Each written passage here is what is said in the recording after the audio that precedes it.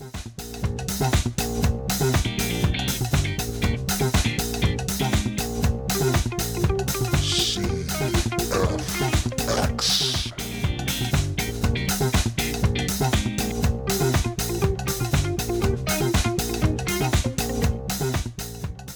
my parents were never music lovers. I don't recall my mom ever really owning any albums besides John Denver's greatest hits. Finally, I got to hear Black Sabbath, the harder stuff that they wouldn't have played in Aberdeen or on the radio in Montesano or Aberdeen, So I was just like, instantly a rock and roll fan, I wanted to have the adoration of John Lennon, but have the anonymity of Ringo Starr, I didn't want to be the front man. I just wanted to be back there, but, be a rock and roll star at the same time. What were you listening to growing up? What do you think was most responsible for the way you sound? Or was it even music? Was it? Well, first it was the Beatles, and then it was punk rock. That's about it. I don't want to turn into a prog rock band, literally, but I want to do something different, really different. And I want to have enough guts to do that. And if it alienates people, that's too bad, But, the Beatles went from, not to compare us to the Beatles, but the Beatles and the Rolling Stones and bands like that went from, I Want to Hold Your Hand to Sgt. Pepper's, That was a massive progression, Listening to Nirvana for the first time, I'm proud to say I was there before Nevermind. I was there for Bleach. Old school. Yeah, someone turned me on to that album, and I was just like, who are these guys that are changing music? Yeah, that was one of the times when it was like, I had never heard anything like it before, and it was so compelling. It must have been similar to what it was like when people first heard Led Zeppelin or the Beatles, But I remember seeing them live in San Francisco. I don't remember the date, but I remember it was the night that Bill Graham had died. Oh, wow. And they were so fucking good. And the thing that was amazing about them was not just them. They were compelling and incredibly charismatic. But also the crowd. The crowd was in a trance. Just undulating mass of pleasure. And everyone knew that this was a moment, that they were witnessing, a historical musical experience. All right. Everyone, that was Jack Black talking about his edifying experience seeing that's hilarious. Nirvana before the album we're going to talk about today on episode 2, which is Nirvana's Nevermind. So welcome back to the CFX podcast. I'm Jeff. That's Slip. Hey there. Hey. We're back, and we're here to talk about the follow-up to Nirvana's first album, Bleach, which is called Nevermind, which you may have heard of, including songs like Smells Like Teen Spirit and such. We'll get into all of that. But a reminder first of the conceit of this lovely podcast, which is that we are examining various different cultural ephemera, things like music and albums and bands and movies and TV shows and things like that, and talking about them both in their original context and valuation, as it were, to the cultural experience, what has happened since those things came out onto the scene, and then, of course, the core piece here, which is our assessment of their future valuation in the sort of futures exchange kind of way, whether you should go long on it, short, or relatively neutral. So that is what we're doing here. And today, obviously, talking about Nirvana. But before we get into it, I think it's pretty important, Slip, I think you'll agree here, that examining the rock radio scene of the popular rock radio scene of the late 80s is probably an important step, because I think Nirvana was seen as a reaction or a counter to a lot of that, wouldn't you say? Yeah, absolutely. I think it's a combination of revolution and evolution that kind of led to, Nevermind exploding. Yeah, and it really did explode. It really I think did. It really did come out of nowhere, even though if you look at it, there was a context to that. There was stuff going on in the underground that kind of bubbled up, and they were the manifestation of that coming into the mainstream big time. And I think your point about the mainstream, and let's examine that a little bit. So if you were to turn on rock radio, mainstream rock radio, or, circa late 1988, 1989, what would you hear? Well, you'd hear stuff like this.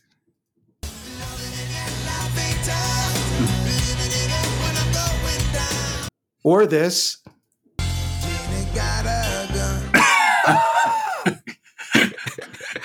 I still laugh at that. Horrible. That song sucks. Horrible. Horrible.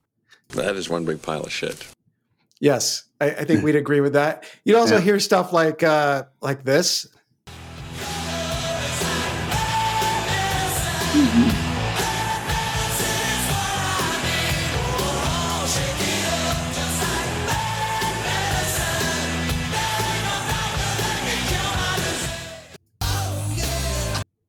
Horrible.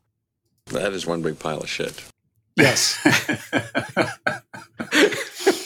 So Bon Jovi, Aerosmith, other Bon Jovi stuff you heard on the radio at that time. I'll spare you all. I'll just give you a little clip of it, but it's this kind of oh my God. Preparing this, just listening to this was making me a bitch. So you get the idea here. Right. All right. So we had Bon Jovi, we had Aerosmith. And by the way, speaking of Aerosmith, this is a future episode we definitely have to do. But the delta between the best of an artist and the worst, Aerosmith has got to be at the top of that list. Between rocks and this garbage is got to be some of the biggest divergence in quality, in my opinion. But we'll get into that in the future. Yeah, I mean, Aerosmith is one of the greatest and at the same time worst comebacks of all time. Agreed. I mean, they were much more successful in the late 80s, early 90s than I think they even were in the 70s, monetarily speaking. But as far as artistically speaking, I mean, they're using external songwriters for a lot of their material. So not great stuff. Loving the elevator. Okay. I'm playing around with all these sound effects. We're just going to have to work through that emotionally, audience. But the other bands that were popular at the time, those were the biggest ones, your Bon Jovis and your Aerosmiths. But we had gems like this. Oh yeah, Winger.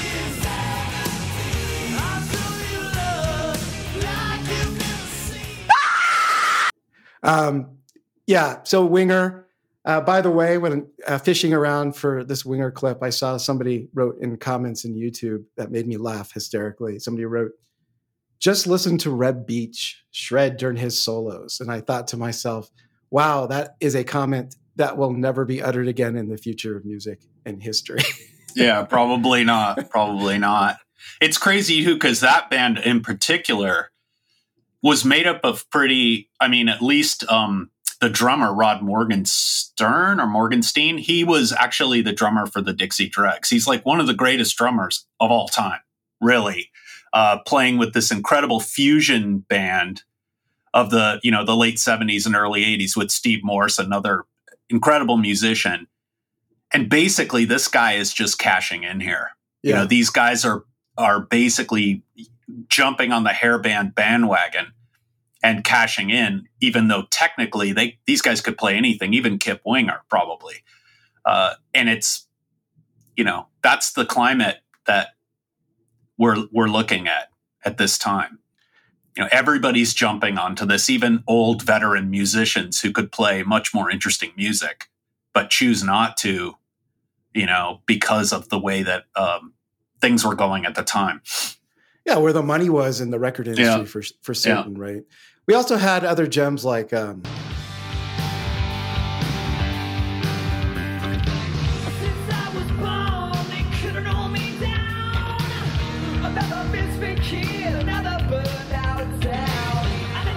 Remember this, Slim? I don't.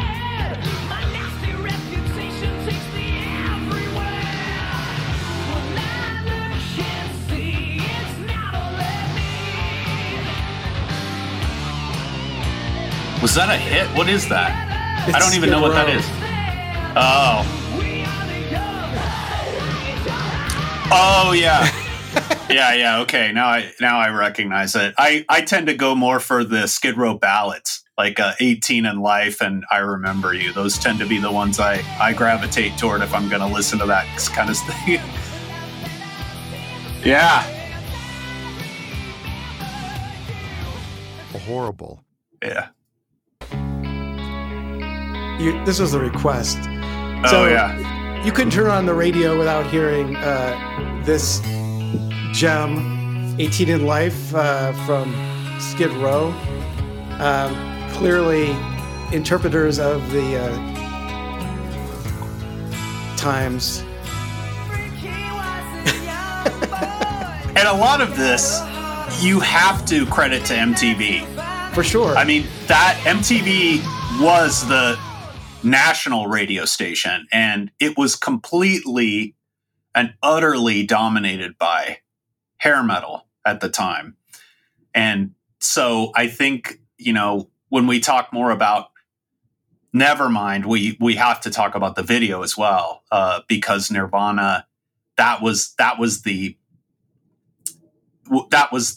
event that sealed the deal. When their video came out and just dominated MTV, they were kind of taking over that, whole thing in a way. Not only did they dominate it musically, but they completely destroyed it on MTV as well. Right. The visual arts of it, as it were. Yeah. Right. So instead of having very, very pretty ladies like Sebastian Bach on, the MTV videos, you had pretty ugly dudes wearing pretty ugly clothes, and that kind of transformed not only the music scene, but of the fashion of the time, right? What people were wearing, how they were kind of portraying themselves, things exactly. like that.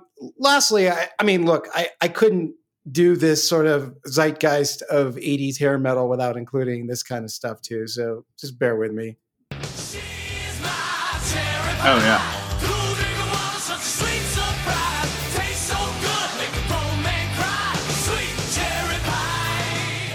So something interesting about this, this is actually, that's a good clip to play for this, because during the time that Nirvana were recording Nevermind, they recorded it in Sound City in Los Angeles with Butch Vig. And at the same time, Warrant were there recording. And so when Warrant came in the studio, when Nirvana was there, Kurt Cobain actually got on the I guess the intercom or the microphone or whatever, and started screaming, "Where's my cherry pie? I want my cherry pie." He was kind of razzing them. It's pretty funny. Yeah, and deservedly so. I mean, one of the interesting things about Warrant, one of the few interesting things about Warrant is that they were one of the biggest victims of this sudden shift to grunge music or alternative music, and we'll continue to talk about that. But they were all over the radio. They had obviously Cherry Pie. They had things like this. Oh, yeah.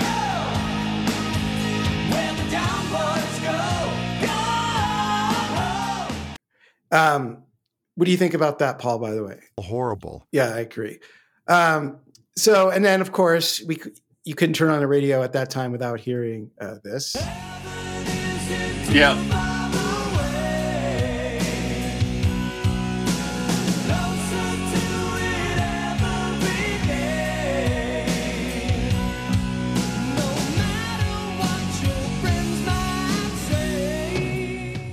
Okay, so enough of that. You get the idea. That was all over the place. It was on the radio. It was on MTV.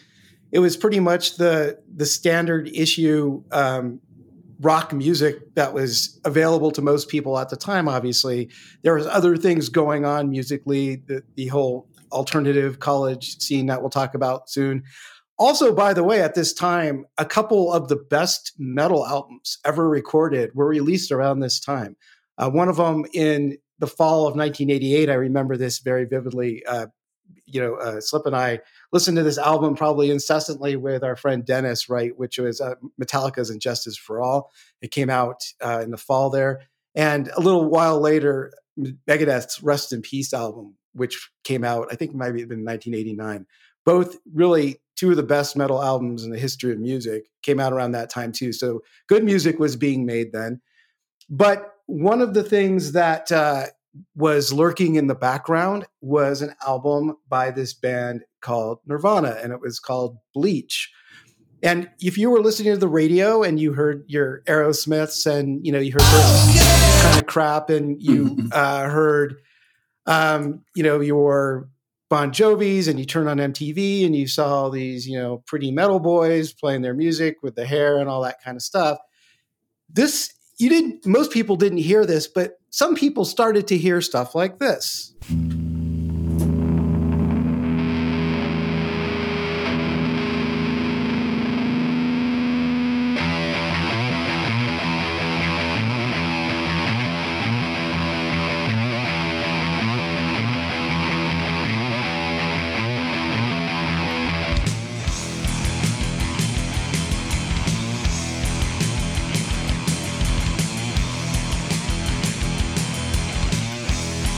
I remember the first time I heard this too.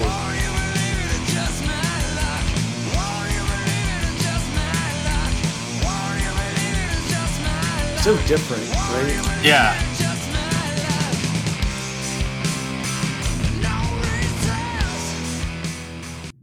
And you also heard stuff like this from that album.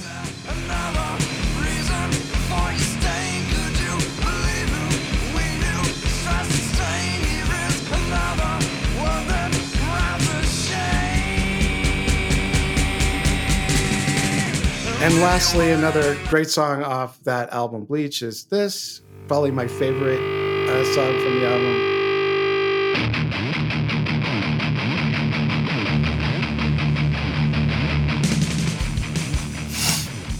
Yeah, and you can hear how heavy this stuff is too. So it's got a punk element, but it's also definitely got a metal element. Like, to me, this song always reminded me of Motorhead. Yeah.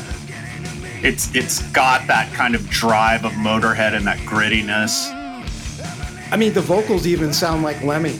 Yeah, exactly. I mean, you could see if you kind of have low fidelity on this song, you could is this a Motorhead song? So I actually think that's a great call out. Nevermind was released in June of 1989. You mean Bleach? Oh, yes. Sorry, Bleach. That's right. Bleach was released in June of 1989, and it sold about 40,000 copies around the time that it was released. And most importantly to us is we started hearing about this band and album roughly soon thereafter. This was not an album or a band that was setting the world on fire. This was a band that very few people probably had heard of. It's probably in places near the popular cultural centers like San Francisco, like where we were, probably in New York and certainly in Seattle, in those areas, people probably knew about them, but they were not popular. People didn't know who Nirvana was. If you talked about it to people outside of the music scene, which Slip and I were very much, part of, at least in our area, nobody knew who they were. And what's interesting about Nirvana to me, and in this album in particular, kind of my personal history with it, is I came at Nirvana and learning about them and being into them from a very different place than Slip did. He'll talk about where he first heard about them and how he first got into it. But I was not really a big fan or part of the kind of college music scene bands that were popular at the time, that were precursors, I guess, in a way, to the grunge and alternative stuff. So your Dinosaur Juniors and your Fire Hoses and your Sonic Youths and your Primuses and that kind of stuff, they were okay. Some of those bands were okay. But it wasn't really my thing. I was more into the metal stuff. I was more into some of the classic rock stuff. And, we had friends who were really into that kind of music, and that was fine. And some of it I liked, but some of it I absolutely fucking hated. And one of those bands that I hated was Jane's Addiction. And every time I heard this fucking song coming out of somebody's dorm room, I wanted to throw up in my mouth a little bit. Like, I just thought this was like horrible. Exactly. And it was That is one big pile of shit. Yes, both. I thought both of those were true. I hated Jane's Addiction. They were super popular at our college. And I was just like, I can't get behind this band or anything about it. I didn't like anything about them, their sound. I didn't think it was that interesting. I thought their lead singer was a putz. I still do. And I just wasn't into it at all. But when I heard Bleach, and I think the first song I actually heard was School. I was like, what is this? And I think I probably either heard it from you or from Mike V. Probably heard it from me. Probably heard it from you, right? Yeah, I mean, it depends because I think, well, we can go into my thing later. Take it away. But you could have heard it on KZSC when Mike was playing it. But my guess is if you heard it from him, you might have heard it once. But if you heard it from me, you heard it all the time. Because once I got the record, I just played it constantly. So, yeah, if you want me to jump in, I can do it. Absolutely, take it away. So I'm the opposite. I was into all that stuff. I love Jane's Addiction. I still think their first live album is a total classic. I loved Firehose, Dinosaur Jr., Sonic Youth, Primus, all of it. I think you historically have been a little more skeptical of kind of newer things. I think I was much more trendy, at the time. And the thing about Nirvana was it was all part of the Seattle scene. And that was so exciting to have this new scene come out that blended a lot of the newer stuff, the underground music that was coming out at the time, but also was really rooted in early 70s heavy rock, which is one of my favorite genres to this day. Black Sabbath, that was when I first started getting into Sabbath. I'd always been into Led Zeppelin. I'd never been into Sabbath as much, but I got much more into them during this time. I got into the Stooges and things like that. Yes. And Sub Pop, which was the label that put out all this stuff, was heavily, heavily saturated with that kind of thing. I mean, the band Mudhoney could have been a 1973 obscure heavy band. They sounded like that. There were other bands like Soundgarden. Soundgarden sounded like maybe a more raw Led Zeppelin to me. And I was into all that stuff. And what's funny is Nirvana were kind of a baby band among those bands. They weren't even that highly regarded. If you read Spin or these other magazines that were writing about the scene, no one talked about them. But when I heard them, I instantly loved it. And I happened to be record shopping, and I found a used copy of Bleach for $5, $4.99 at this record store called Beat City downtown. And it kind of snuck up on me because they were never a band I would have considered to be one of my favorite bands right away. And I never, even after that, I was such the little mini rock critic at the time, and I kind of still am. I would not have put Bleach among the 10 greatest albums of all time or anything like that.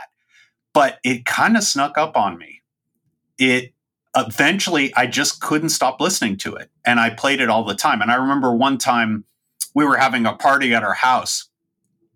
And I came home late. I think I had a class. And you guys were most people were in the front room. But then a few of us, me, Mike, maybe you, I don't remember. Mike V was there, the DJ who had introduced us to this. And we went back to my room and we just cranked this album. And everybody was into it. And it was just one of the greatest times, like this moment we had together. That. And I remember that. I'm sure you were probably in there too. We were all kind of banging our heads to this stuff. So, go on. No, I was just going to say, I remember thinking and hearing Nirvana, again, juxtaposed against the Jane's Addictions and some of the other more punky stuff that was popular at the time, and just going, well, this is what I can get into. This sounded like, as you were saying, Motorhead or Black Sabbath or those heavy, crunchy guitars. And I was like, I like this. And if this is the direction that music is going, I'm into this. And I just remember thinking, wow, I was like, again, you all were sort of into all those other bands that you were talking about. And I'm like, not so much. But right. This, I was like, I'm full into this. And this is, I think, kind of brought us all onto the same page at that moment in time as you were describing. So and one of the things that I think I hear in this record a lot is I hear a lot of early Aerosmith. I hear Cheap Trick for sure. I think that Kurt Cobain sounds a lot like a grittier, grungier, as it were, Robin Zander. So, and, then there's another song we didn't play, which is About a Girl, which is just Beatles. It's straight up Beatles. And so I heard that melodic kind of power pop in there too, which is something I've always loved. I love anything that sounds like the Beatles. I love the Beatles. So I love that, that melodic stock sense, even though that would come out even bigger in Nevermind. It's all there, kind of in its nascent form in Bleach. And I think there's just something about it. It just hooked me. There was something. I also love how dumb and smart it is at the same time. The lyrics on this album they seem moronic. Like school is just I think it's 2 or 3 lines at the most, right?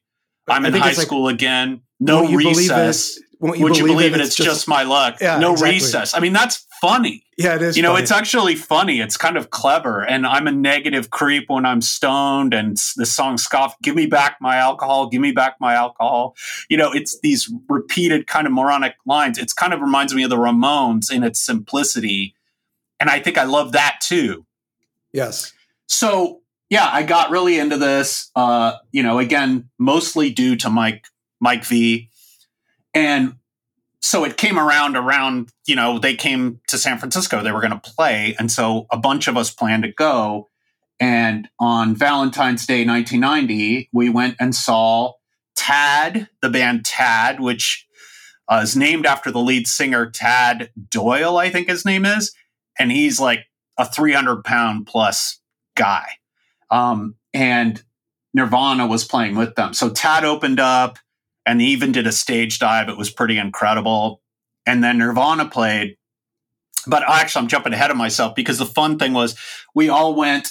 Actually, one of our roommates who loved to drive your car decided to drive your car. He borrowed your car to drive us all there. And then we went to my friend, our friend Mike's house and had, mac and cheese dinner with his mom. It was real fun. And then we went to the show. And the funny thing was Mike V. So there's Mike, who's a different Mike. And then there's Mike V. We'll call him Mike K, who's Mike K. So Mike friend. K's mom, and me. And it was a 21 and over gig. And by the way, the reason I didn't go to this is I was barely 19 at the time. So I was a little bit younger. I didn't have a fake ID. There was no way I was going to get into this club. So I was just like, oh, screw it. I just can't go. So we went, right, and Mike V was actually under 21, and he had this fake ID from another friend named Paul that he kind of only sort of looked like, that he would use all the time to get into shows, because Mike V would go to see all these bands. He was a DJ on the radio station. He would interview guys in the bands. He was just a hardcore. He was just like a little junior Kurt Loder. Exactly. He had that DJ voice and the whole bit, and he was kind of pompous and stuff, but great at the same time. And he came with us, and when we got to the door, he ended up screwing up the birth date on this fake ID he had used many times, and so he couldn't get in, and he was all mad. We just thought it was hilarious. Can you imagine? So I gotta ask about this a little bit. So you'll talk about the show and all that, but how awesome was that ride home when all the rest of the guys were talking about how great the show was, and he was just sitting there stewing because he fucked up and couldn't get in the show. And again, there was nobody who's more into this band than Mike V, right? Yeah, he's the one who got us. He pushed us. He was another guy like me whose favorite Sub Pop band was Nirvana, and yet he completely missed the show. Oh my God, that's still funny to me. It's really funny. That's great. So talk about the show. So the show was fantastic. So a couple of things too is I actually have the set list for the show. I still have it. Bands would write their songs down and tape the set list to the stage. I actually snagged that, so I have it. So I have to find it. It's somewhere in my papers and boxes away. And I probably should frame it because it is one of the greatest shows I've ever seen. I also had a t-shirt for the show, and with what t-shirts are worth now, this is like a 1990 vintage Nirvana t-shirt. I can't imagine how much that would go for on like eBay. I don't know if I still have it. I couldn't find it. I was going to wear it today. Because it probably fits me again. For years it didn't when I got fatter, but now it fits. But I don't know where it is, and I'm kind of bummed it was stupid to get rid of. I mean, I would never sell it, but it would be worth a lot now because it was, of course, a really early t-shirt design. So the show was great. I mean, they played a lot of stuff off Bleach, and they played a couple new songs. One was called Dive, which would come out later on the B-sides compilation Incesticide. And that was more melodic. You could see where they were developing, right? They might have played Breed too, but I don't know if, I think they played Breed in the other show I saw them. I might be mixing that up. Again, I don't have the set list in front of me, but they played mostly stuff from Bleach and a few B-sides and things. But the show was just fantastic. I mean, the Kurt Cobain's charisma was already apparent, and the band just shredded. I mean, at that time, they still had Chad Channing, who's this little guy who was their first drummer. They actually went through several drummers, almost a Spinal Tap array of drummers before landing on Dave Grohl. But he was a great drummer too. And it was just a fantastic show. They were great live. He sang great. And after the show, they did the Who thing. They always did that. Kind of a cliched thing to do, to break all your instruments, but he smashed his guitar and he was picking up the pieces at the end. And, we went up and talked to him. So I actually met him, and I was surprised to find out from, reading on the band that he actually wasn't into heroin at the time, but he really seemed like he was. He was definitely out of it. And he was shy and quiet and probably didn't, want us geeks like going up to him, but it was cool. I got to meet him. So yeah. And then that summer they toured with Sonic Youth and they played at the Hollywood Palladium, and me and some of my friends from high school went and saw them. And at that time I noticed that a lot of people in the crowd were wearing Nirvana t-shirts. It seemed like as many people were there for them as Sonic Youth, and Sonic Youth was much bigger than Nirvana at the time. They were the biggest band of that whole scene at the time. Yeah, I think they kind of were. I mean, and they just come out with Goo, which was their major label debut, which was on DGC Records, which is what that's the label Nirvana would sign to, right? Under the influence of Sonic Youth, they would also sign with their management company. And this started with this tour. And and that time they were still playing mostly stuff from the first album, but they did have Breed. They did play Breed.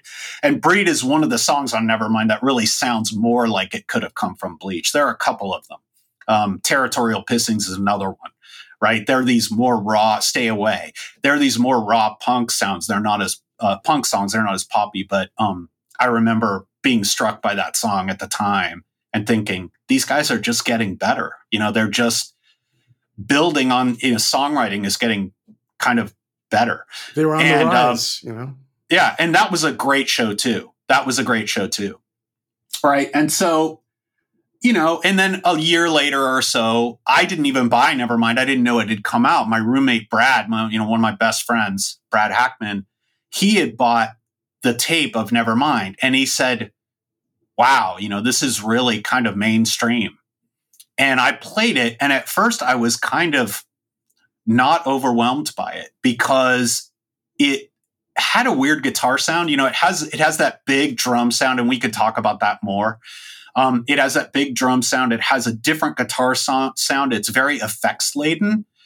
And I listened to it and I thought, yeah, this is really produced. This is a major label debut. And I kind of didn't think much of it, but I just kept playing it.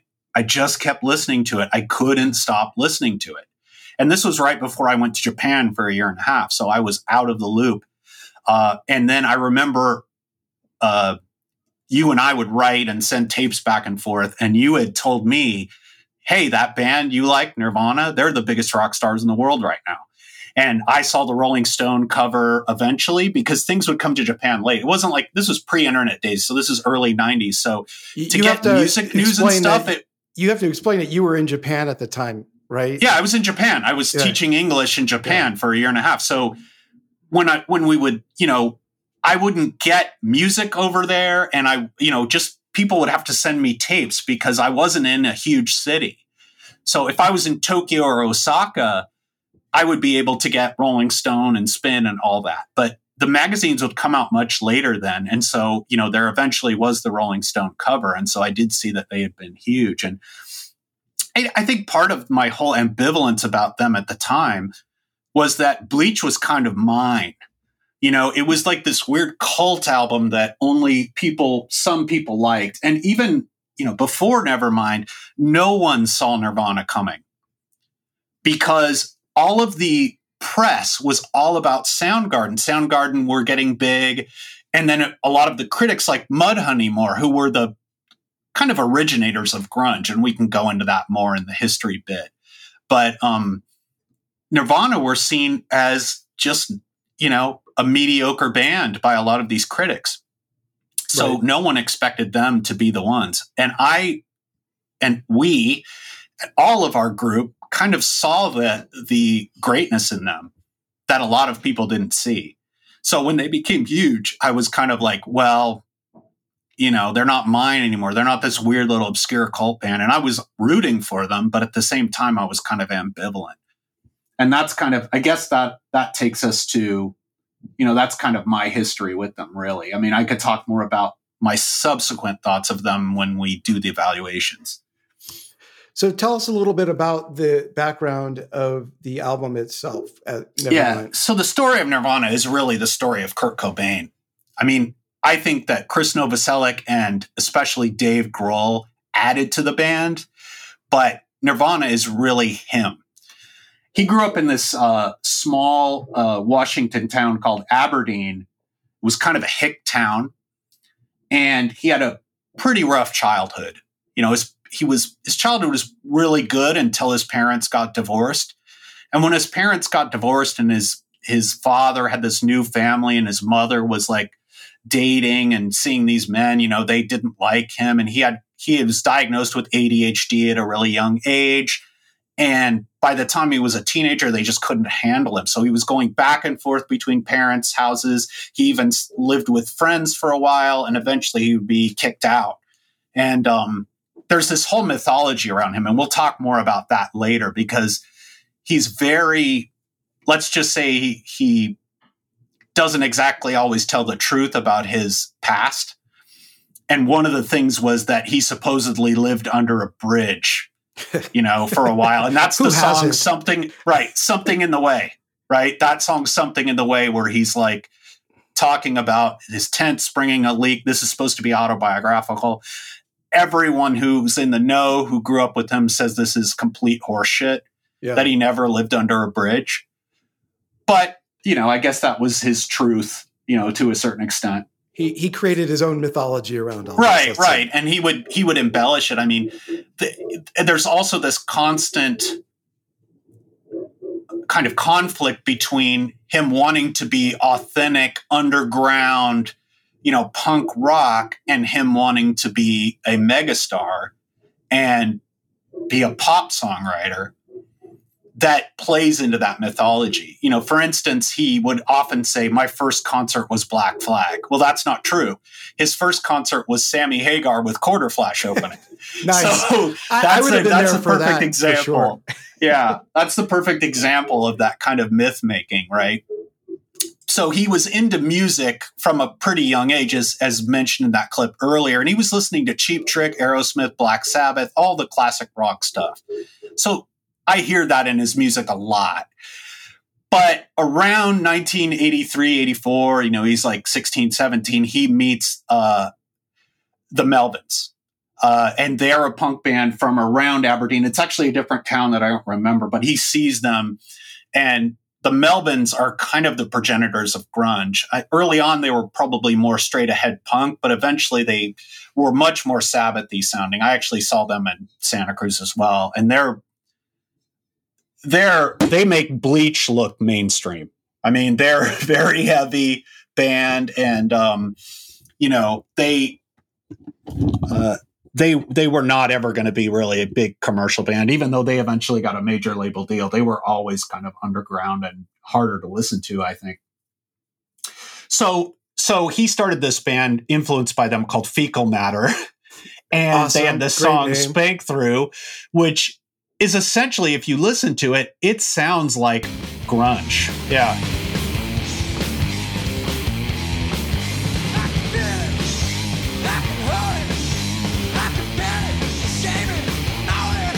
I mean, this is like 1983, 84, and you hear that guitar riff, and that sounds like Bleach. It's already there. And so I think, you know, he started then, and then he met Chris Novoselic.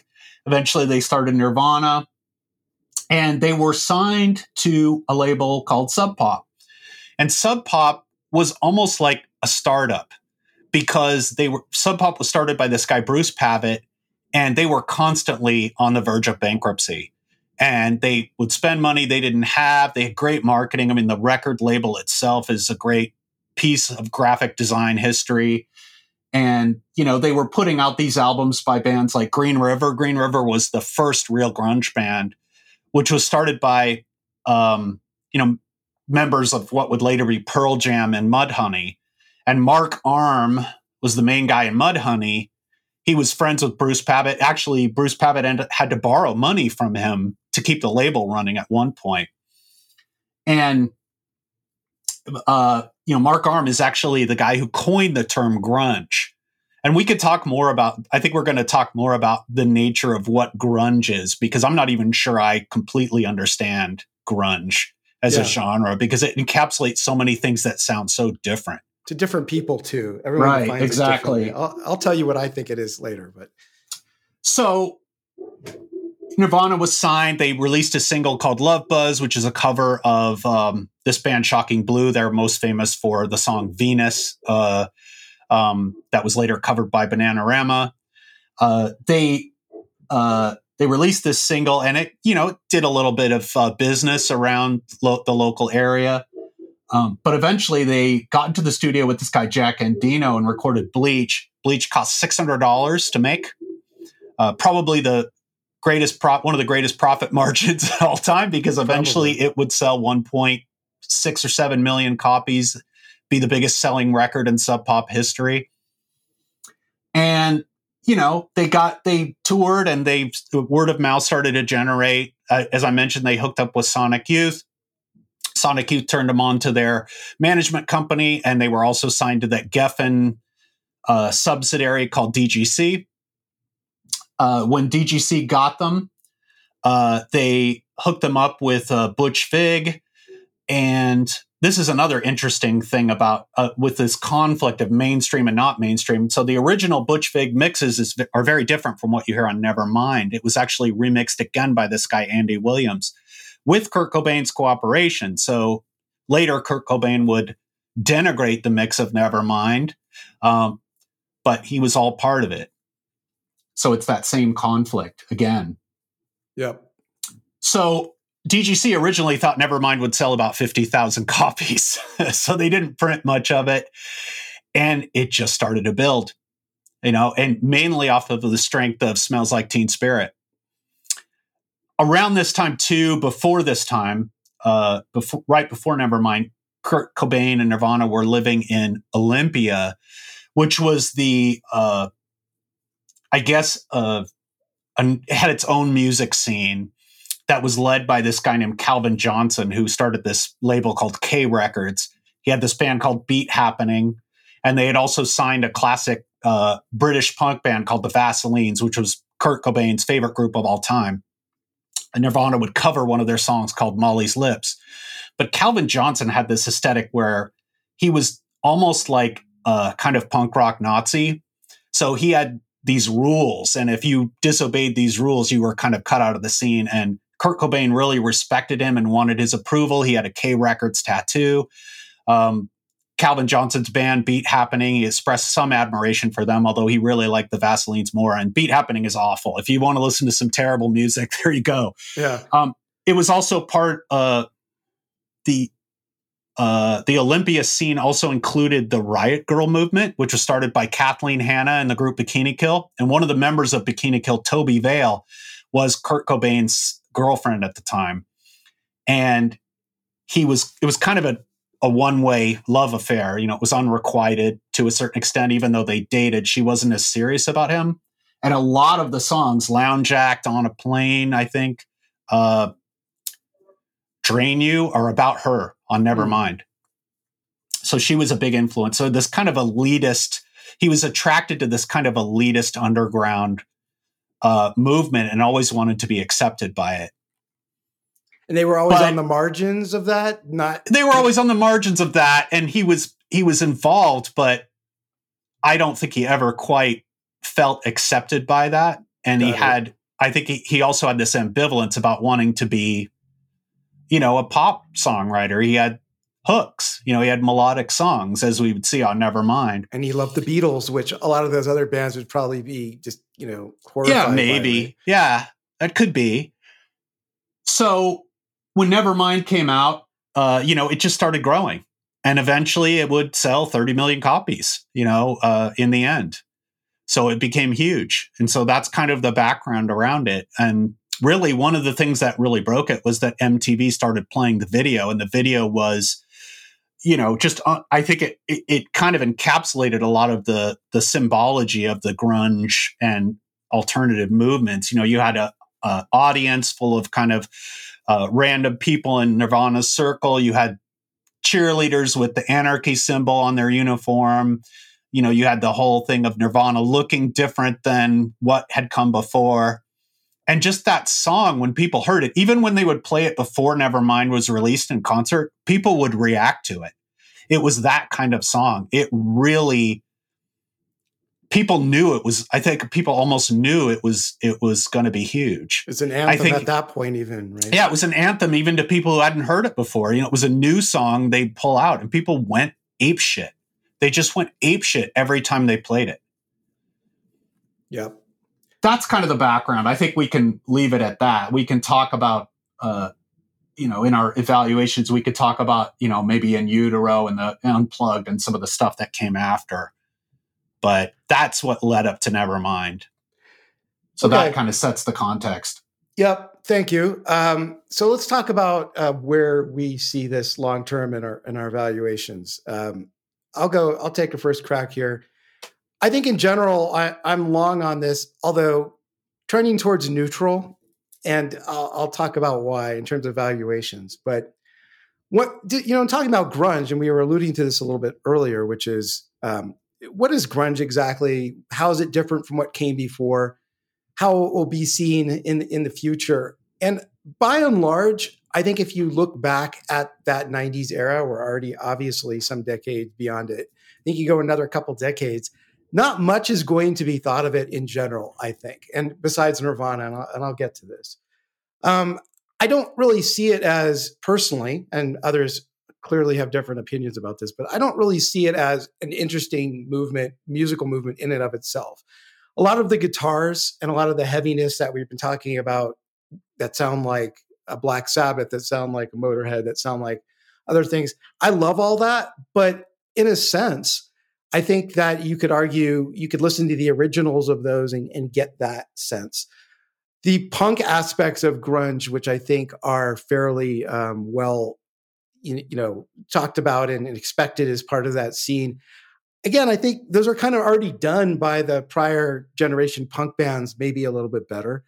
I don't really see many of the other bands really being super, interesting in that regard either. Of course, there's an attraction and an affection for a lot of these bands by people who grew up in the 90s, people who came of age in the 90s. Maybe that's different than, Slip, you and I, who really grew up in the 80s as right. Young teenagers. I think if you remove a lot of that, context as it happens when these things get crunched down and edited for content, as it were, in the historical, backdrop, it's not all that interesting. And I think beyond Nirvana, a lot of these other bands we've been talking about are maybe ranging from okay to not that great. And one of the bands I'm going to talk about that I think was very popular, arguably even more so over a longer period of time than Nirvana, although nothing else will never mind by close. But this band is very popular. They still remain popular.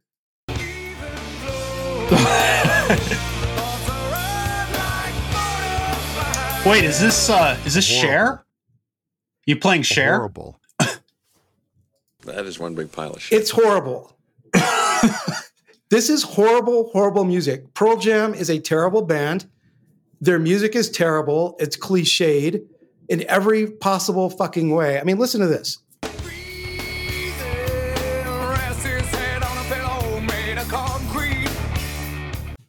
Yeah. I just think, and look, I think people are going to look back at this era and say Pearl Jam was one of the biggest bands. They're not going to hold up. They're just not going to hold up beyond the people who have that affection for them because they grew up with them. I think Pearl Jam's probably the other reference band from this time that people will be talking about. And when you go back and you look at their music, when you go back and look at what they actually did, what was interesting about them or not, as the case may be, it's not going to be something that is going to be attractive to future generations, in my opinion. The other bands that were popular at that time, and to some degree still have some, affection, things like this.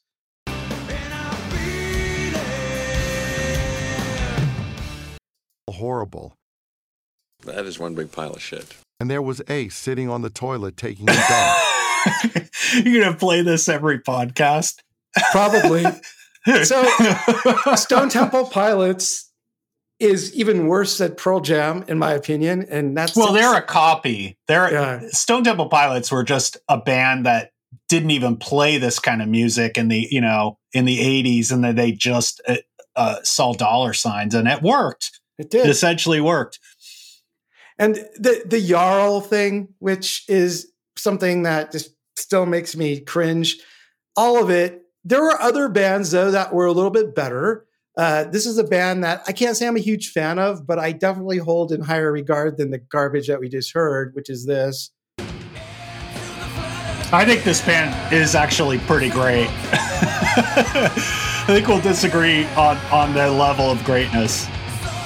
I like Alice in Chains. I think that's a great song. I think Dirt is a great album, too. But they're of the era, and they're from Seattle, but they were really part of a different scene initially. I think, Pearl Jam has lineage in grunge, but Alice in Chains was actually kind of a Guns N' Roses-y style hair band before they started playing this kind of music. But I think they had so much talent that, I think they transcended that. Whereas Pearl Jam, it seems like, they had talent too. Well, the other thing with these bands is they're so polished compared to Nirvana. Yes. They seem already mainstream to me. Like, I don't get how Pearl Jam, there's anything alternative about Pearl Jam at all. There are new sounds there, like the Jarl, which again, I agree with you on. And at Alice in Chains, there's some new melodic things going on. Wood is a really interesting track. That's one of their best, I think. I agree. And I think it's definitely 90s sounding. It doesn't sound like what came before, but it doesn't seem like the same genre to me as Nirvana in a lot of ways. Yeah, I think that's fair. I do think that they're much better. like I said, I like Alice in Chains. They're not my favorite band. I probably don't like them as much as you, but I at least listen to a song like Wood and or Man in the Box. I like that song, right? And so it's like the Joe Walsh of grunge. Yeah. Man in the Box. Yeah. Man in the Box. I like them better. I think they're more talented. I think, Lane Staley is his name, right? The singer. Yeah. I think his voice is more interesting. They're to me one of the better bands of that time. The last band I'm going to talk about that was super popular, you mentioned them earlier, is Soundgarden. Soundgarden, I'm mixed about because there are things that they did, especially early on, and the guitars are 100% classic rock, kind of heavy sounding stuff, which I like. Kim Thayil, right, is a really good guitarist. Right. I think Chris Cornell is a good vocalist. Obviously, he has a lot of range. People go on and on about how great a vocalist he is. I think it's a little overdone, but they're definitely a talented band. There's a lot there. But the problem that I have ultimately with Soundgarden is what's going to be remembered is this. Horrible. Which is a horrible piece of shit. It is a horrible piece of shit. That song is stupid. It is probably one of their more popular songs when maybe Black Hole Sun or things like that. And I feel that over time, that's going to be featured more than some of their early stuff, their first album that had better stuff on it. And again, I think that one of the interesting things about the alternative grunge-y sort of era is people are talking about they're big punk fans. Kurt Cobain in the opening montage talked about he's a big punk fan. And a lot of the bands were punk fans. But one of the interesting things about all this, alternative music is it kind of lost its innocence pretty quickly as the music industry descended. And when Nevermind exploded and all these other bands, it was like throwing money at every band that had, grungy looking dudes from Seattle or whatever it is. And I just don't, it lost its authenticity if it had any. Certainly some bands had that. And Kurt Cobain struggled with that, as I think you'll talk about a lot upcoming here, a huge amount. And so, for the most part, I think when you're looking back at this, you're going to see Nirvana mostly. You're going to see people who had kind of affection for these other bands that grew up with them. But Nirvana is going to be the one band that you're going to hear about. And it's not just the music, right? The cultural impact was significant. I mean, of course, you had Weird Al's video of, where he's talking about having marbles in his mouth, and he did like a frame by frame copy of this Smells Like Teen Kurt Spirit. loved that, by the way. He did. He loved it. He said one of his greatest moments was when Weird Al asked him to do a parody. Yeah. And I think that probably validated, Kurt Cobain in the sense that, he wanted a way to sort of mock his own music that it was hard for him to do. Even though he tried to, in his own way, kind of being disaffected in interviews and kind of being unapproachable and not being overly kind of enigmatic and, things like that. So, and really, I think a lot of the Kurt Cobain story, and if you look at interviews around the time after they became the biggest band in the world, Nirvana really especially Kurt, tried to hide from their fame. Absolutely. Absolutely. And I kind of viewed it as almost hiding in a series of like those nested Russian dolls, right? Where like self-sabotage, defiance, just in like against authority, against people trying to interview him, against anything that he could. And you could see it. He was a genuine guy in a lot of ways, and you could just see it in his face that he was just so desperately trying to crawl out of being, as he said, Mick Jagger or John Lennon or, one of these huge, huge rock stars. And he was so uncomfortable with it. And it was painful to watch. But Nirvana was caught in, really a historic riptide. And the machine had them, as I say, right? Like the music machine, the popular culture machine, the industry had them. And they weren't going to shake loose from that. And I think ultimately it really is what did Kurt in, in his personal demons and all that, which I think you're going to talk a little bit more about. There's unsavory things about the Kurt Cobain thing. I don't think he is necessarily like this, angelic guy that's sometimes pointed to. I think some of the less savory things are edited out in people's minds. What happens to everybody, all the people of earlier generation had Jim Morrison posters and things like that. It's like, right. Not a great guy either, but all the Sid Nancy things that they did when Courtney Love came on the scene was a little much. I think he was amused by her. Maybe he was the only one who was amused by her, I think. For the most part, I think she was just an annoyance to the rest of the world and still is, to the degree that anyone knows what she's up to. The other thing I just want to briefly talk about and turn it over to you is the other cultural things that this scene, and I think particularly in Nirvana, sort of unlocked. And some of those were really amusing. And one of those was a comic book that you and I and others of our scene were really into, called Hate. Yeah. And Hate was drawn and written by Peter Bagg or Baggy. I never knew how to say his name. Me neither. A Seattle guy who was really into all this music, who drew this comic book with these characters that were kind of the same age. And there was one in particular that I remember that still cracks me up, where the main character of Hate, now I forget his name. What was the Buddy Bradley? Buddy Bradley. That's right. Right. How to kind of forget that? But Buddy Bradley was bemoaning the fact that all the people that he met, all the dudes that he met around Seattle, and the comic book took place in Seattle, were all named Kurt. Yeah, he manages a band in the comic, and this is Kurt, blah blah blah blah, and Kurt. And the band has a song where they sing, "I scream, you scream, we all scream for heroin." Yeah.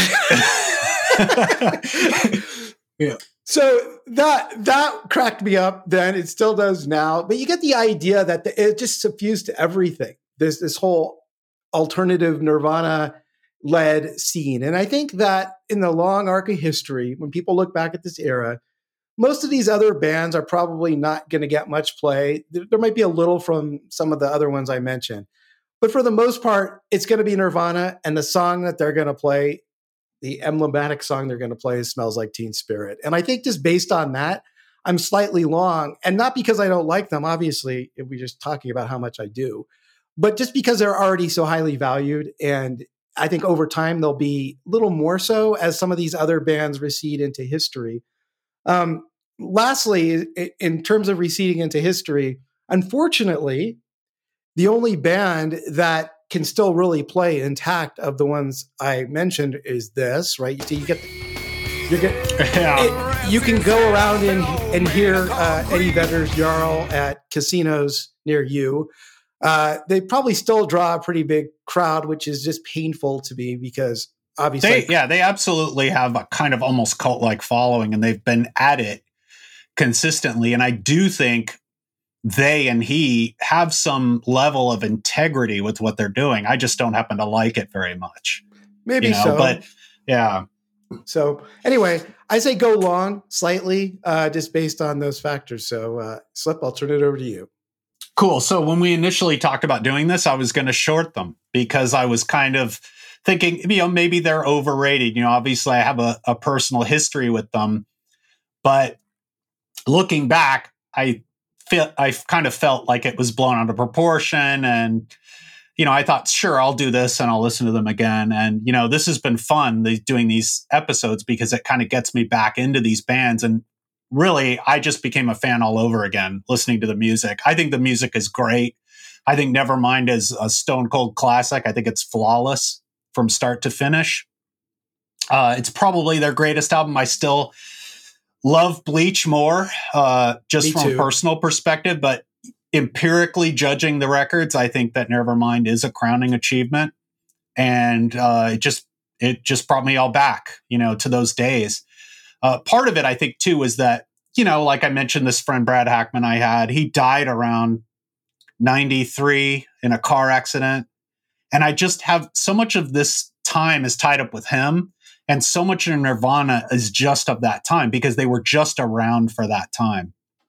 Even In Utero is an album I really shorted. I thought, this is just a mess. It's B-sides. There's only a few good songs. I still don't think it's that strong of an album. I think it's kind of overrated in a sense. Wait, you don't listen to Penny Royalty? No. A loop? Okay. No, I think the lyrics are really good on that album. But I don't really like the music much. There are a few really good songs on there. I think Heart Shaped Box is a great song, even though I'm kind of sick of it, I guess. But it just doesn't have that joy or something. Like Nevermind, even though a lot of the lyrics are depressing, there's a joy to it. There's an energy to it. And In Utero really just does seem like a suicide note. At that point, he was really smacked out. I do think there's great moments on it, but it's probably my least favorite of their albums. And I also think Unplugged has brilliant moments on it, and we'll talk about that. That's almost more like a Kurt Cobain solo album in a way. And I do think that's what would have happened. I don't think he would have, if he would have stayed alive, which again, it seems inevitable that he was going to die. Yeah. just looking at it. I mean, we'll talk about Nevermind and all the gun references that were already there. I mean, I didn't talk about this in my kind of history, but, you know, Kurt Cobain's family was riddled with suicides. I mean, he had 3 great uncles who killed themselves. His grandfather's 3 brothers killed themselves, 1 with alcohol, 2 with suicides. One of his other uncles on his mom's side, I think, killed himself as well. There was a lot of suicide in his family. But let's just go back to, you know, this whole thing about grunge that you bring up. I think you're right in a lot of senses. I do think it's kind of looked upon as a reaction. I remember that Nevermind had a huge backlash, and that's kind of what led to Pearl Jam. I remember I had this cousin, Eric, who was, you know, we listened to Metallica together and we liked some of the same music, but he was much more mainstream than me. And he discovered Nevermind when I was in Japan, and I wrote him back and forth. And then eventually he kind of got sick of it and went to Pearl Jam, just like everybody did. I mean, the real follow-up to Nevermind was Versus. Versus was one of the fastest selling albums. Obviously, that's 10, right? That's the first album. But Versus was their second album. And this was the follow-up to Nevermind, really, because that was where the fans went. That was one of the fastest selling albums of all time. So, but what led to this thing? Obviously, we look at grunge as kind of a reaction to all the hair metal and stuff that was going on. But really, it was actually also a evolution, a culmination of a lot of the underground stuff that was going on. I think that if Nirvana hadn't have been around, it would have been some other band, probably the Red Hot Chili Peppers. As much as I don't like them, they were on the verge of breaking out with Mother's Milk in the late 80s. And that was a huge album too. Right. And if Blood Sugar Sex Magic had come out earlier, I think that might have been the album we'd be talking about now. You know, and there were other bands that were peeking through, you know, to the mainstream. One of them, of course, the first one of all, which was a huge influence on Kurt Cobain. In fact, their producer, Scott Litt, was brought in to remix In Utero. And we could talk more about these remixes, this constant conflict between the Nirvana wanting to be really raw, but at the same time not give up completely on commerciality. You know, they had Steve Albini, who was the ultimate underground producer, produce In Utero, and his mixes are even rawer than what came out. They had Scott Litt from REM's, you know, who's REM's producer, come in and remix those to make them more, maybe a little less raw, maybe more commercial. So REM was a huge influence. All Apologies to me is, for all intents and purposes, an REM song. It sounds just like something REM would do. They were a massive influence on Kurt Cobain. In fact, the album he was listening to when he killed himself was Automatic for the People. So, you know, REM loomed large. And REM was the first kind of underground band, even though they were on a major record label from the get-go. They didn't really break through until The One I Love in 87, and then Green was massive. So they were really the first of these underground bands to kind of become huge. There was also, you know, SST was around with the Minutemen and all this, and Black Flag. Obviously, Kurt Cobain said Black Flag was an influence. And there were the Pixies. And when Smells Like Teen Spirit was first written, by the way, the name Smells Like Teen Spirit was a teenage girl's deodorant that Toby Vale used in Bikini Kill. And Kathleen Hanna, the leader of Bikini Kill, actually wrote some graffiti that said Kurt smells like Teen Spirit because he was having sex with Toby Vale. So obviously the Teen Spirit wrote. So that's what the title is based on. So, but they, when they originally were playing it, Dave Grohl would say, "Hey, let's do that Pixies song," because the formula for Nirvana essentially was these quiet, loud parts, right? On Nevermind, there's a lot of that, right? Lithium, it's got this nice melodic Beatles-like thing, and then it's yay, you know, with the heavy thing. And the Smells Like Teen Spirit was the same, right? The verses are kind of mellow, and then it explodes on the choruses. That was a very Pixies-style songwriting, and he was incredibly influenced by them, as he admitted. Obviously, Jane's Addiction were also on the verge of breakthrough. You know, with Ritual de lo Habitual, they had some breakthrough. And they're so rooted in Led Zeppelin and classic rock, right? And then Soundgarden as well. All these bands were poised to break through at the time that Nirvana came around, and Nirvana was listening to Kurt Cobain is very open about his influences, so much so that the Meat Puppets, a major influence on him, are actually on stage. A couple of the members of the Meat Puppets are on stage for Unplugged, and he does 3 covers of the Meat Puppets in that show. So it's almost like he's trying to bring these things that influenced him to the mainstream as well. So the guitarist on that, like Pat Smear or whatever his name was, right?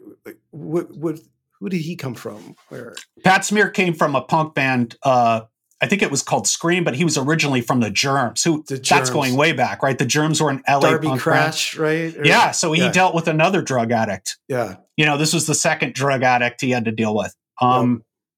But he brought Pat Smear in because he wanted a second guitarist. He didn't want to have to concentrate so much on stage, on lyrics and playing and all this stuff. They were a power trio, but for a short time, even during the Bleach era, they were a quartet. They had this guy, Jason Everman.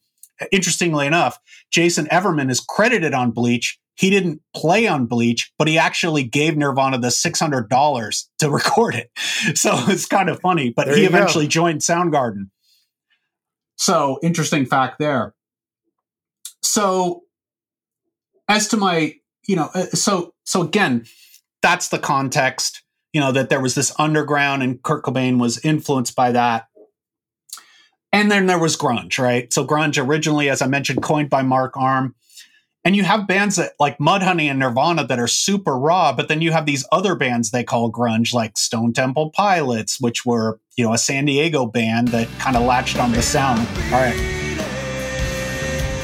And you have Soundgarden and you have Pearl Jam, and all these bands are so polished compared to Nirvana. And to me, they just don't even sound the same. There's none of that Beatles influence in those bands, really.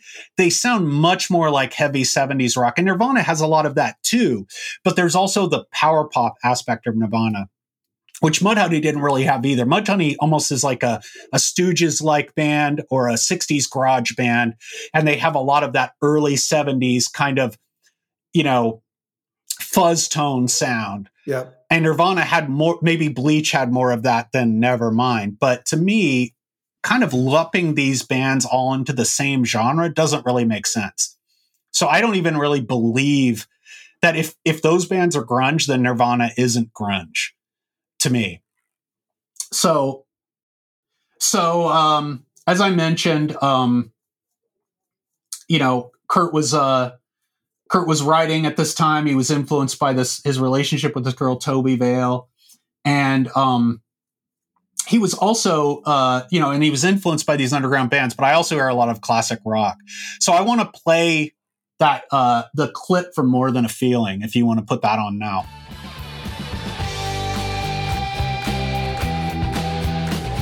I love this song, by the way. Yeah, it's a great song. Okay, now let's switch to Smells Like Teen Spirit. It's almost like an inverted version of the same riff.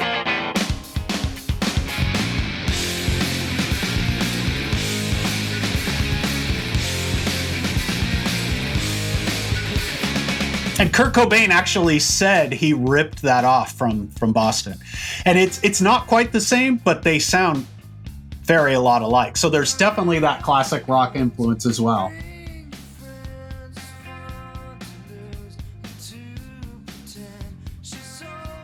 It's, to me, this song, I mean, we've heard it too much maybe, but I never get sick of it. I think it's about as perfect of a song as it could be. And this leads to my first reason for going really very long, is I don't think there's a song. I mean, we talked about this previously, right? I don't think there's a single song that is as much of a signpost for a generation as this song. Agreed. Like, as I mentioned to you when we were chatting offline, when you have these documentaries about the 60s, you always see the Vietnam helicopter shot. You see the kind of crowd in People's Park with their face painted, and the girl handing the flower to the soldier. These are the symbols of the 60s. When people talk about the 90s, this is what you hear. This song and the video. I think the only thing that comes close is maybe Straight Outta Compton by NWA. But I think for at least the rock side of the equation, Smells Like Teen Spirit will forever be the greatest song of the 90s. Nothing could come close. Unless you're dealing with maybe some hip hop stuff, that's a different genre. Right. So I think that's one thing in favor. I think this song, and I think, as I mentioned before, the song, it impacted people even before they knew what it was. So I don't think it's just that the timing. I think it's also how good the song is. The lyrics, incredible, With the lights out, it's less dangerous. Here we are now, entertain us. I mean, that's a brilliant lyric. So I think as a songwriter, that's where I kind of really think that Nirvana stands strong. I think the songs are fantastic. They're simple, right? They're pretty much, and Kurt Cobain actually parodied himself in this way. He was originally going to title this album, or it was either this album or In Utero, verse, chorus, verse. Because almost every Nirvana song is just a verse, chorus, and a verse. They're very simple. But simple doesn't mean bad. I mean, Blowing in the Wind is simple, right? So in a way, it's unavoidable that this is a landmark. And part of me, wanted to reject that. But it's like rejecting, the Beatles on Ed Sullivan. It's what's the point, right? It's already been decided. It's already important. People already remember maybe the first time they heard this song.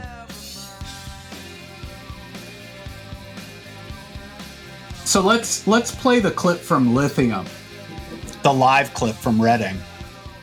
This is how powerful these simple songs can be if we listen to this.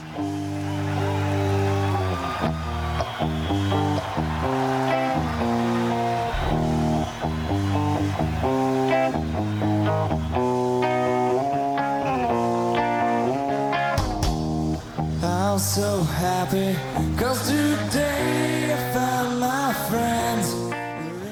I mean, this crowd is singing the whole thing. Right along with him. Yeah, right along with him. And it's about as simple of a kindergarten melody as you could think of, but it's also indelible.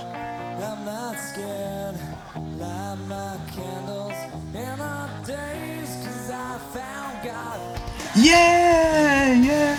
I mean, I just can't resist that.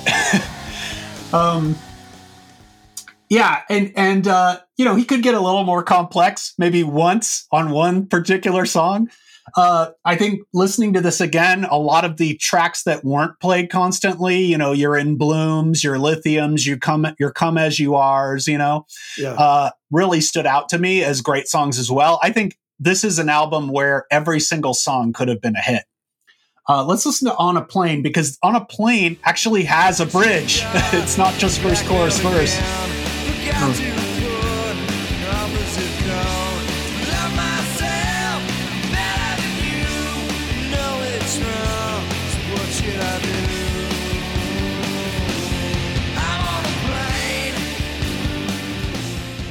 I also love those vocal harmonies with Dave Grohl, who's also a really good singer. Yeah, I mean, this even has a little Beach Boys in it to me. Oh yeah, well. It's got the great harmony, and then it's got this bridge here too, which again may be the only Nirvana song that has a bridge. And we talked about the lyrics, Teen Spirit, School. I really love the song Swap Meet from Bleach as well. It tells this whole story about a couple at a swap meet just selling used crap that really kind of gives a picture of kind of the poverty of Aberdeen. I think the song Polly is brilliant. Even Bob Dylan was impressed by that one. He's not impressed by that many things. Let me clip your dirty wings, these kind of lyrics. I love Breed, the whole... we could plant a house, we could build a tree. I just think that's a clever little turn of phrase. I think listening to these again, I really love the lyrics. I think also In Utero, that's its one strength. I think the lyrics on In Utero are all brilliant, even though some of the music to me leaves a lot to be desired. It sounds like B-sides or outtakes some of the time. So again, I also talked about Kurt Cobain. We also have to talk about, what he means to people as a symbol, right? Because I think that will also endure. I think, it's unfortunate that he died, but in a way that kind of spoke to people. I think it kind of opened people up to his kind of inner pain and trauma. And I think he was aware of this. He, as I mentioned in it proceeding before, he tried to mythologize his past a lot. He definitely knew he was seen as some kind of symbol.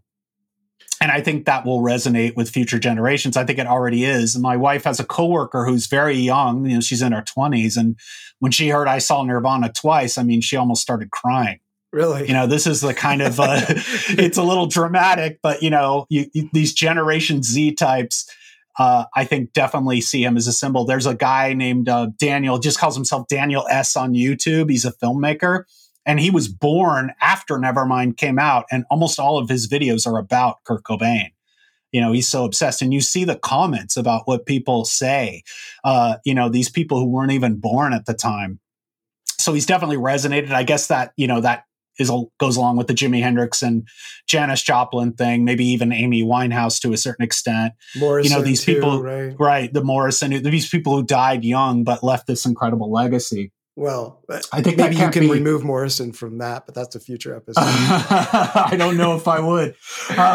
So as far as the legacy, I think it's strong. Of course, we can also talk about the bad side of the legacy, all the bands that were influenced by Nirvana, and there are many. And where did grunge eventually lead to? Well, I think the inevitability of grunge led us to Nickelback and Stained and these Puddle of Mud and these terrible bands. It also led to the Foo Fighters, which is an interesting thing because they are, in some ways, the most popular rock band in the world right now.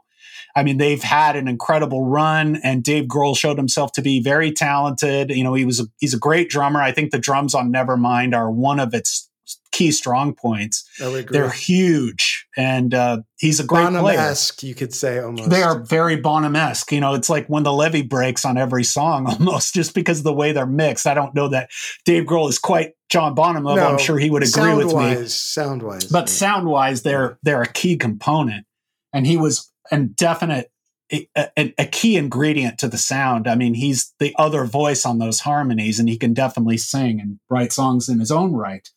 And we may have seen some kind of Foo Fighters like stuff from Nirvana if they would have continued, although I don't think they would have. I think he would have been a solo artist. He might have gotten back together with them at times.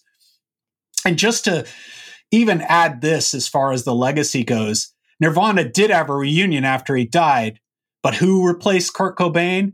How about fucking Paul McCartney? That is the level of Nirvana, I don't think if Eddie Vedder died, Paul McCartney would join Pearl Jam. That is the legacy. That is what he, even someone like Paul McCartney. I can't even wrap my mind around that concept. So please don't ever say that again.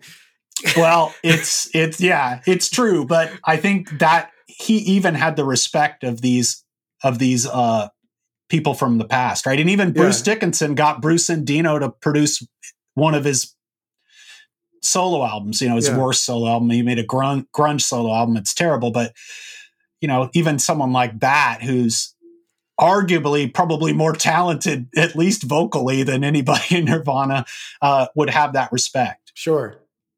So as far as the stature now, too, you have to look at, obviously there's Dave Grohl's legacy there. And I did some research and I found out, Frances Bean Cobain, she's an artist. She's actually pretty talented. Kurt Cobain was a pretty good visual artist too. He painted the cover of Incesticide, and he designed the cover of In Utero, and he had some really cool paintings. His daughter's very talented as well, and she's actually a pretty good singer too. She's got a good voice, so we may hear from her. But a lot of her income, she has basically 37% of the Nirvana estate, and she makes about $1 million a year from that. So that's just in royalties. So that's only 37%. So obviously these songs are still getting played. People are still, name checking Nirvana. So I think their legacy is assured. And so I'm quite long, but I think it's also just because listening to these songs again, maybe after not wanting to revisit that time for personal reasons or just being sick of the stuff, which I struggled with too, right? You mentioned that, but to me, I listen to these kind of with new ears, and I really do have respect for it, and I do think the songs will stand the test of time. I also think parts of the Unplugged are absolute masterpiece. I think his version of The Man Who Sold the World is one of the greatest covers ever done. I think a lot of that album is incredibly powerful and shows what he could do almost on his own. I mean, obviously he had the band there with him, but he's just there with an acoustic guitar singing, and he could deliver. I think, so that's my evaluation. I'm way long, and definitely happy to do this episode and revisit this stuff and kind of love it all over again. Yeah, I agree. I mean, incredible talent. It's sad but almost inevitable, as you said. And with Nevermind, I had a tough time listening to it because some of the tracks on it were just so overplayed. It's like I already have it in my head. I don't need to hear it again. There's other albums like that too, but all good. We'll wrap up this episode now. Thanks for joining us for this seminal album and an important band. And as we both said, this sort of the standard bearer of the 90s and beyond. So thank you, and we'll see you next time. Yep.